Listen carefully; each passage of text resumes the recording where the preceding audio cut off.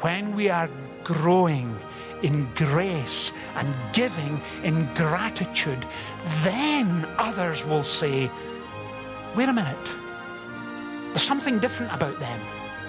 It looks to me as if the grace of God was upon them all.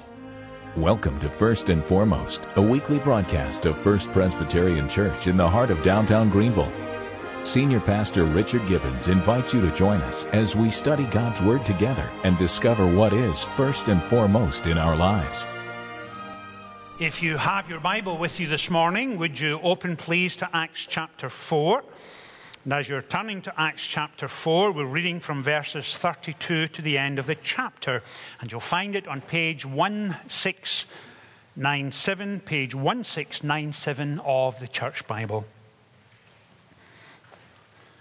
If you worship with us regularly, you will know we have been steadily working our way through the book of Acts on Sunday mornings over these last 4 Sundays together. And this morning we're coming to the end of chapter 4. Luke writes these words: all the believers were one in heart and mind. No one claimed that any of his possessions was his own, but they shared everything they had. With great power, the apostles continued to testify to the resurrection of the Lord Jesus, and much grace was upon them all. There were no needy person among them, and from time to time those who owned land or houses sold them, brought the money from the sales, and put it at the apostles' feet, and it was distributed to anyone as he had need. Joseph, a Levite from Cyprus, whom the apostles called Barnabas, which means son of encouragement, sold a field he owned and brought the money and put it at the apostles' feet. Amen. And we trust that God will bless to us this reading from his holy word. Most of us, I think, would agree that it is often a lot of fun being around wee ones who are 5 and 6 and 7 years old, and they have lots of questions. And in asking their questions, they are looking for clarification. They're seeking for an answer. And a few years ago, someone sent me a number of these questions, but they were questions contained within a prayer to God, and they came from children. And here is the first one. Dear God, thank you for the baby brother, but what I asked for was a puppy. I've never asked for anything before. You can look it up. Joyce. Dear God, is it true my father won't get into heaven if he uses his golf words in the house? Anita, you need to talk to your dad, I think. And my final one this morning is not so much a question, but more a request. Dear God, please send Dennis Clark to a different summer camp this year. And you can understand entirely why he has that request. Now, if you worship with us regularly, not only do you know we've been working our way through the book of Acts, but the last couple of Sundays we've been dealing with questions. And if you missed the last couple of weeks, if you go onto the church website, firstpresgreenville.org, on that main page, up in the top right-hand corner, is a tab, and it's called Media. And if you click on the Media tab, you'll get those studies for these last few weeks. Now, this morning, we're coming to a passage in Scripture that is a little different from what we normally think of when we think of the book of Acts. Throughout the book of Acts, Luke, quite naturally, is writing about the work of the Holy Spirit. He began in chapter 2, as you know, by highlighting for us Pentecost. And what did that mean? And if you were with us a few weeks ago, I said that Pentecost was a game changer for all of history from that point on.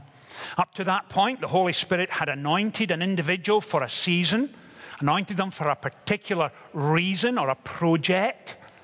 But at Pentecost, it followed almost immediately on the heels of Calvary. And the significance and the gravitas and the supernatural nature of what was accomplished at Calvary was then applied at Pentecost and applied in this sense. No longer were people simply expressing affection for God, but God himself, in the power and wonder of his Holy Spirit, from Pentecost on, began to indwell the heart and mind and soul of the Christian. And it changed us forever and still does today. And today, when an individual hears the gospel, is challenged by God about their sin, is overwhelmed by him, by his love and his grace, and the opportunity for renewal and transformation. At that point, when a person submits and surrenders their life to Christ, at that point the Holy Spirit indwells them, and suddenly God becomes real. They now have an intimate, living relationship with him, not just from a distance, but deep and profoundly as well. And after that, Luke focuses on individuals and events. But every now and again, and we noted it a couple of weeks ago, Luke provides us with what's called a summary paragraph. In other words, he's no longer focused on an individual, but he stands back and he gives us a summary of all that God is doing in the lives of those particular people. And that's exactly what's happening here in 4:32. All the believers were one in heart and mind. No one claimed that any of his possessions was his own, but they shared everything they had. With great power, the apostles continued to testify to the resurrection of the Lord Jesus, and much grace was upon them all. Now, here's a question for you this morning.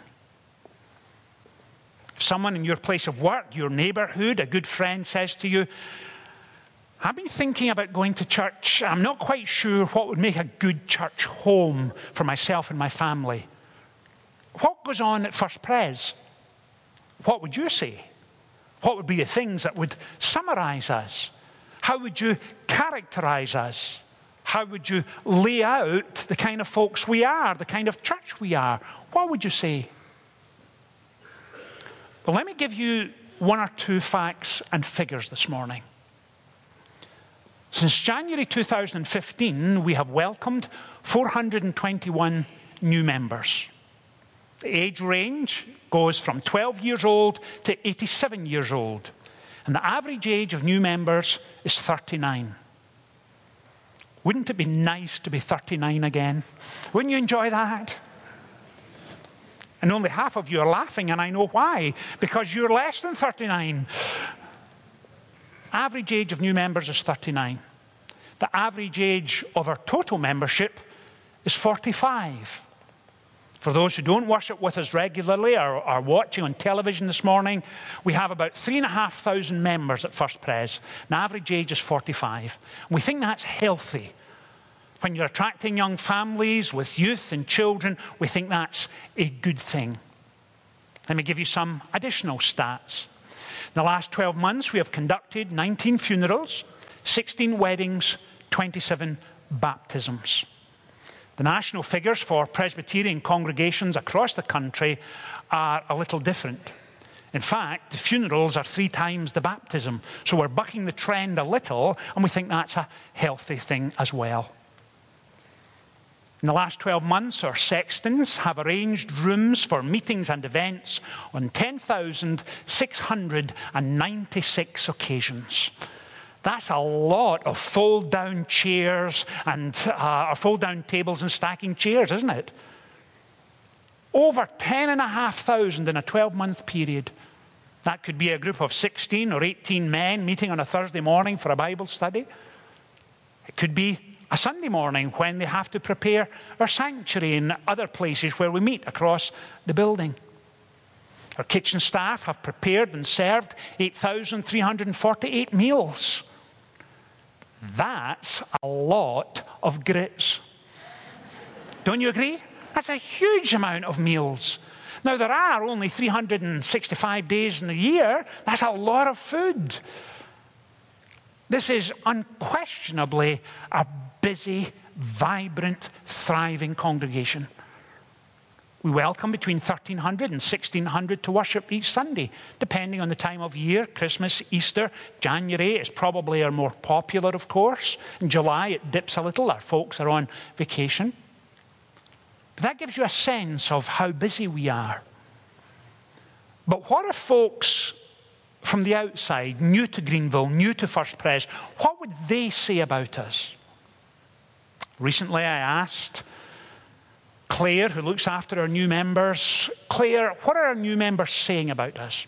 And she sent me several sheets with paragraphs and updates and so on. And so I highlighted some of them this morning. And this is what our new members are sensing and feeling when they begin to come around First Pres and are ready to make that step of commitment. This is what they say.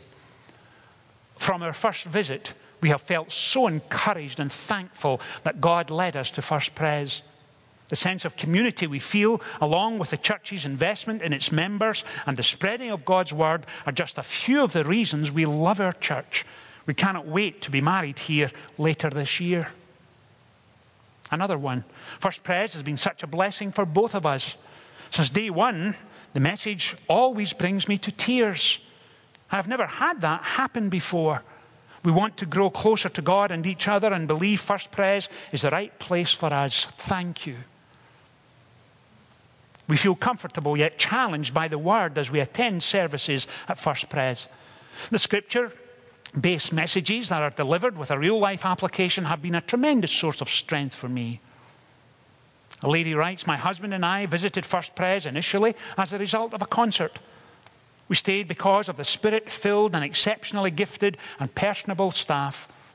We have been involved in BBS, Youth Mission, Wednesday Advantage, Gospel Homecoming, Sunday School, Wit and Wisdom, and several ladies' Bible study groups. We've even visited the bookstore. We've been delighted with every new venture. The people are lovely and full of true heartfelt fellowship. We are glad when they say to us, let us go to the house of the Lord. The Lord drew us here and continues to confirm his presence in our church each Sunday. There is no question in my mind.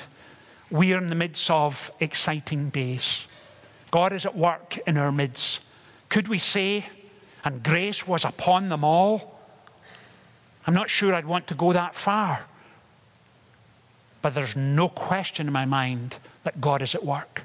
We see it in renewed music and arts. We see it in a thriving children's and youth ministry. We're having difficulty on Wednesday evening keeping up with the numbers who attend.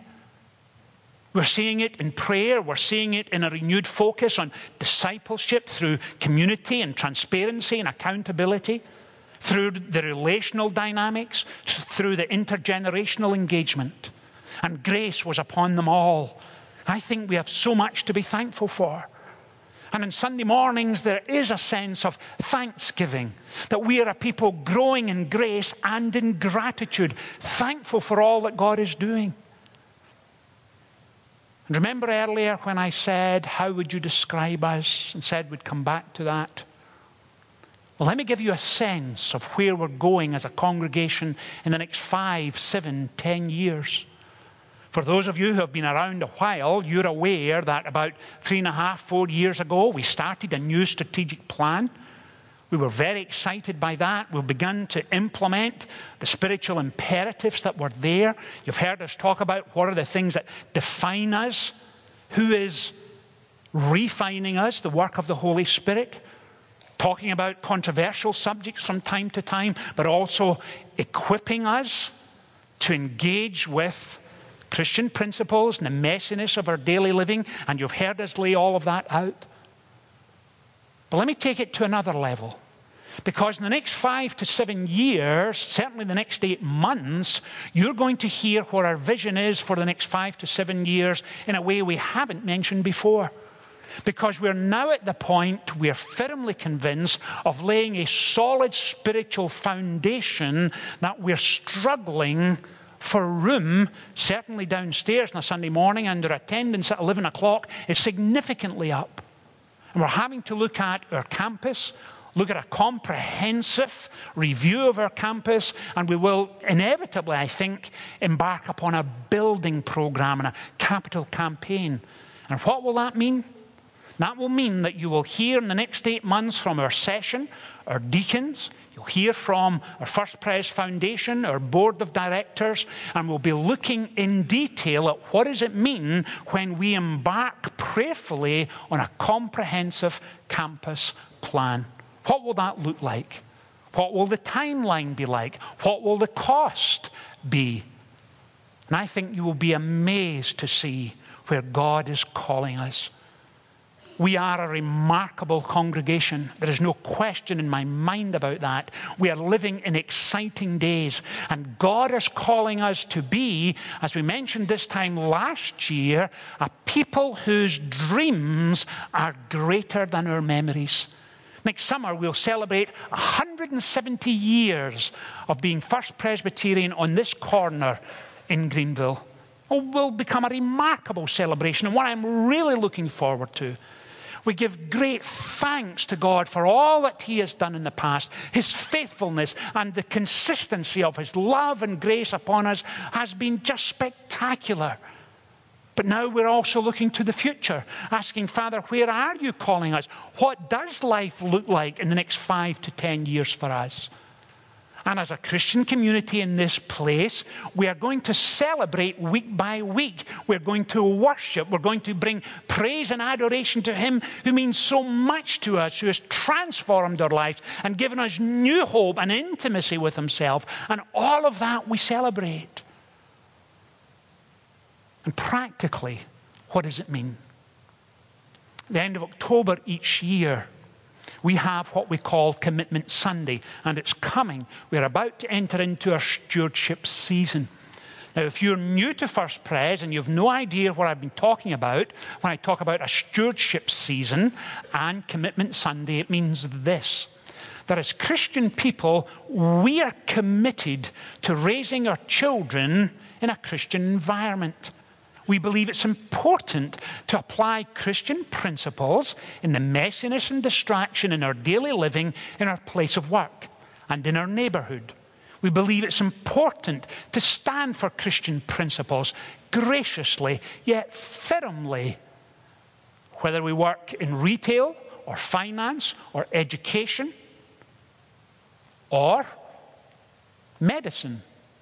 Wherever we spend our working day, we are convinced that Christian principles matter day by day by day. We apply them, as we've said, raising our children, in our married lives, the way we engage with our neighbours, certainly in our prayer life, and in our moral and spiritual standards. And all of that is a given. But we also apply them to one additional area that, quite honestly, none of us like talking about. And when we move into our stewardship season, you're going to hear us talking about our finances as a congregation. We've had a good year this past year. Our giving is up $700,000. And yet we didn't quite make our budget this year, but we're working hard to redress it for next year. So we're certainly heading in the right direction. And if you're sitting there and saying, Richard, I always like when you talk about God answering prayer.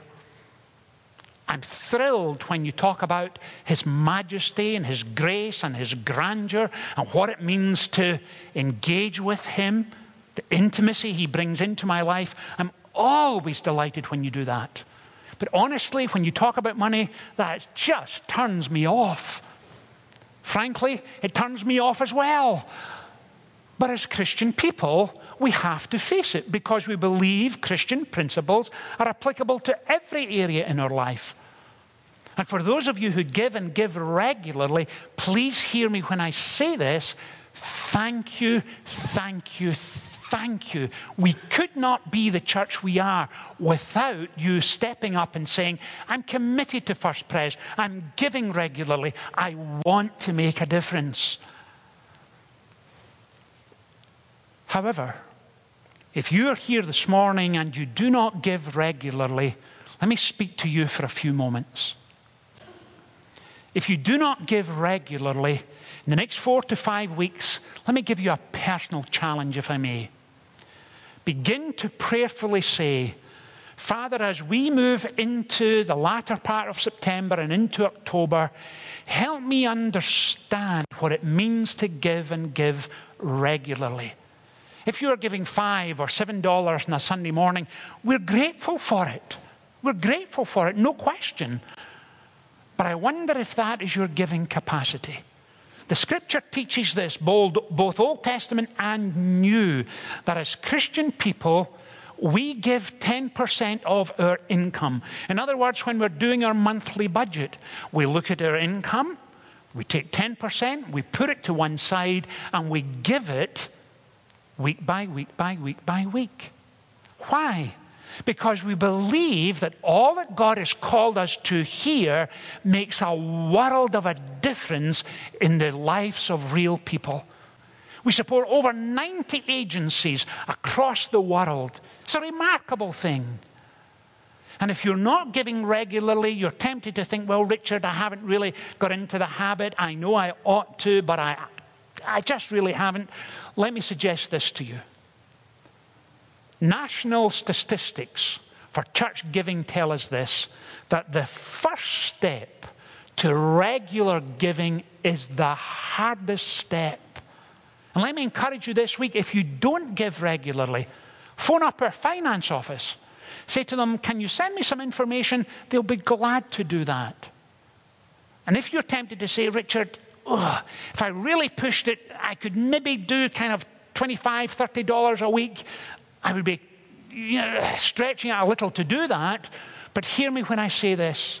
If those who don't give regularly begin to give $25 and $30 a week, it would make the world of a difference to us. Because it's not just one or two families, it's hundreds. Hundreds. What a difference that would make. So please let me, as gently as I can, encourage you to step up. This passage tells us this, that they gave to those who were in need. Now, I know we no longer live in the first century. We live in a 21st century. Our culture, our giving patterns, the way we operate each day is different from the first century. But that doesn't mean we don't step up and fulfill our commitment. And what are you giving to? Well, let me suggest what you're giving to. By stepping up and saying, Richard, as we move towards Commitment Sunday, this is what I'm saying. I want to be part of a church who on a Sunday morning is going to take us into the Word of God. I want a church that would feed our souls, that would inspire us, that would tell us of the love and grace and goodness and mercy and kindness of God. I want to be excited by Him. I want to see Him at work. I want a church who is faithful to the Scriptures. I want a church for whom prayer is important. I want a church for whom worship is, how often have we said it over the last few months, not so much an activity as a central part of our identity. I want a church who's going to stand on Christian principles and say to our culture, there is a better way than the moral and spiritual bankruptcy we often see. And you will do it with grace, yet do it firmly, and talk of a better way, of the transforming love of God, of exposing others to the gospel, of teaching our children and our teens and our adults, what does it mean to live out our faith in the messiness of our daily living? That's the kind of church we are. That's who I trust and pray we will be for the next 170 years. And when we are there, when we lay out a vision, we hope to do what? State it simply, cast it convincingly, repeat it regularly, celebrate it systematically, but embrace it personally, because that's exactly what God calls us to do. He calls us to be Christian people day by day by day, and to do it with grace and gentleness, and say to the culture and society around us, of which there are so many good things, but so many things we disagree. And we can say there is another way, a better way, a Christ-centered way. Now, folks, that doesn't mean we always get it right. That doesn't mean we're perfect people. That doesn't mean we say to others, if only you would be like us. In fact, sometimes it's the opposite. We say, if only you would be like Him. That's the point we're making. That's the point we're making. And when we get to that place, when we are growing in grace and giving in gratitude, then others will say, wait a minute, there's something different about them. It looks to me as if the grace of God was upon them all. Let's pray together. Father, thank you for your goodness and grace to us down through the years. And may the years ahead be as blessed as past years. Grant us, please, a passionate longing to be your people, to give and give graciously and generously because we believe you are at the heart of who we are. Father, enable us, please, to serve you in all the days to come. For we ask it in Jesus' name. Amen. Due to pre-scheduled NFL coverage, First and Foremost will not air Sunday, October 1st. Please join us the following week at 10:30 a.m. as we resume our regular schedule. Would you like to explore membership at First Presbyterian Church? Join us for a new member weekend and discover how we worship and live out our faith with each other and our community. The weekend consists of 3 sessions taking place on Friday evening, Saturday morning, and Sunday afternoon. You'll enjoy a meal with our senior pastor and other leaders. Learn what we believe and hear about our vision. Childcare is available. Register today at firstpresgreenville.org.